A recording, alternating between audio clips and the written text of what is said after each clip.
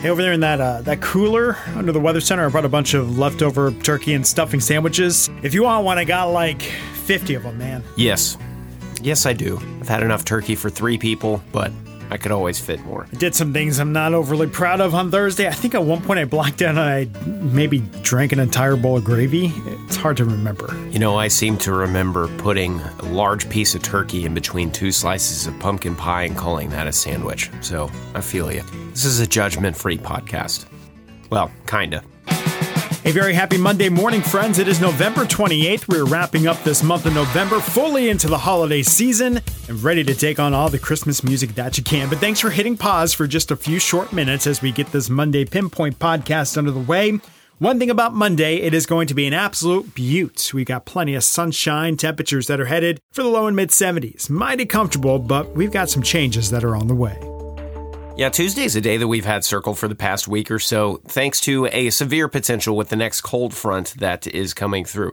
Now, for us in the Brazos Valley, the biggest update to that is that not only is severe weather looking pretty unlikely, but any showers and storms are looking pretty unlikely as of right now, too. We'll maintain about a 20 to 30% shot, but the odds of thunderstorms popping up in our area just look pretty low right now. Now, just to the east of the Brazos Valley, especially east of the Sabine River, moving towards the Mississippi River, stretching from about Kentucky all the way back down into Louisiana. A severe weather outbreak looking more likely. Those are the words from the Storm Prediction Center that says a regional tornado outbreak could actually be seen by Tuesday afternoon into the evening, and maybe a little bit into the overnight into Wednesday. So if you got folks in that area, make sure they are staying tuned to the forecast over the next about 48 hours or so.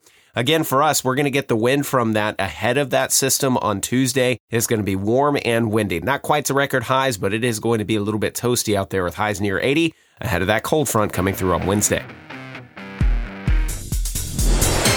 Wednesday morning, before you wake up, that cold front turns a northerly wind in. And after topping off somewhere near or right at 80 on Tuesday, we'll look for wind chill values. What your body tells you it feels like around, say, 33 to 35. We got Ma Nature blowing a wind at us as we start the day. Could be gusting upwards of 35, 40 miles per hour, but sustained 15 to 25. A lot more sunshine coming your way on Wednesday, but daytime highs are only in the mid-50s. Maybe a touch of frost to kickstart the day on December 1st for your Thursday. Gardeners beware. No big freeze expected.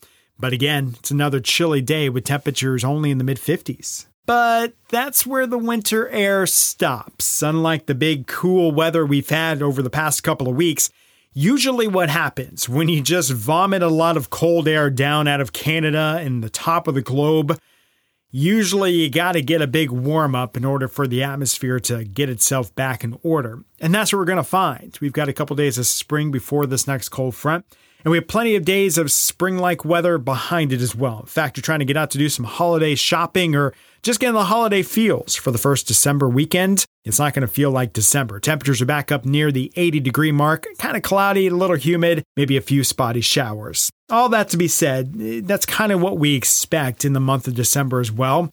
It is a warmer than average month for the expectation from the Climate Prediction Center.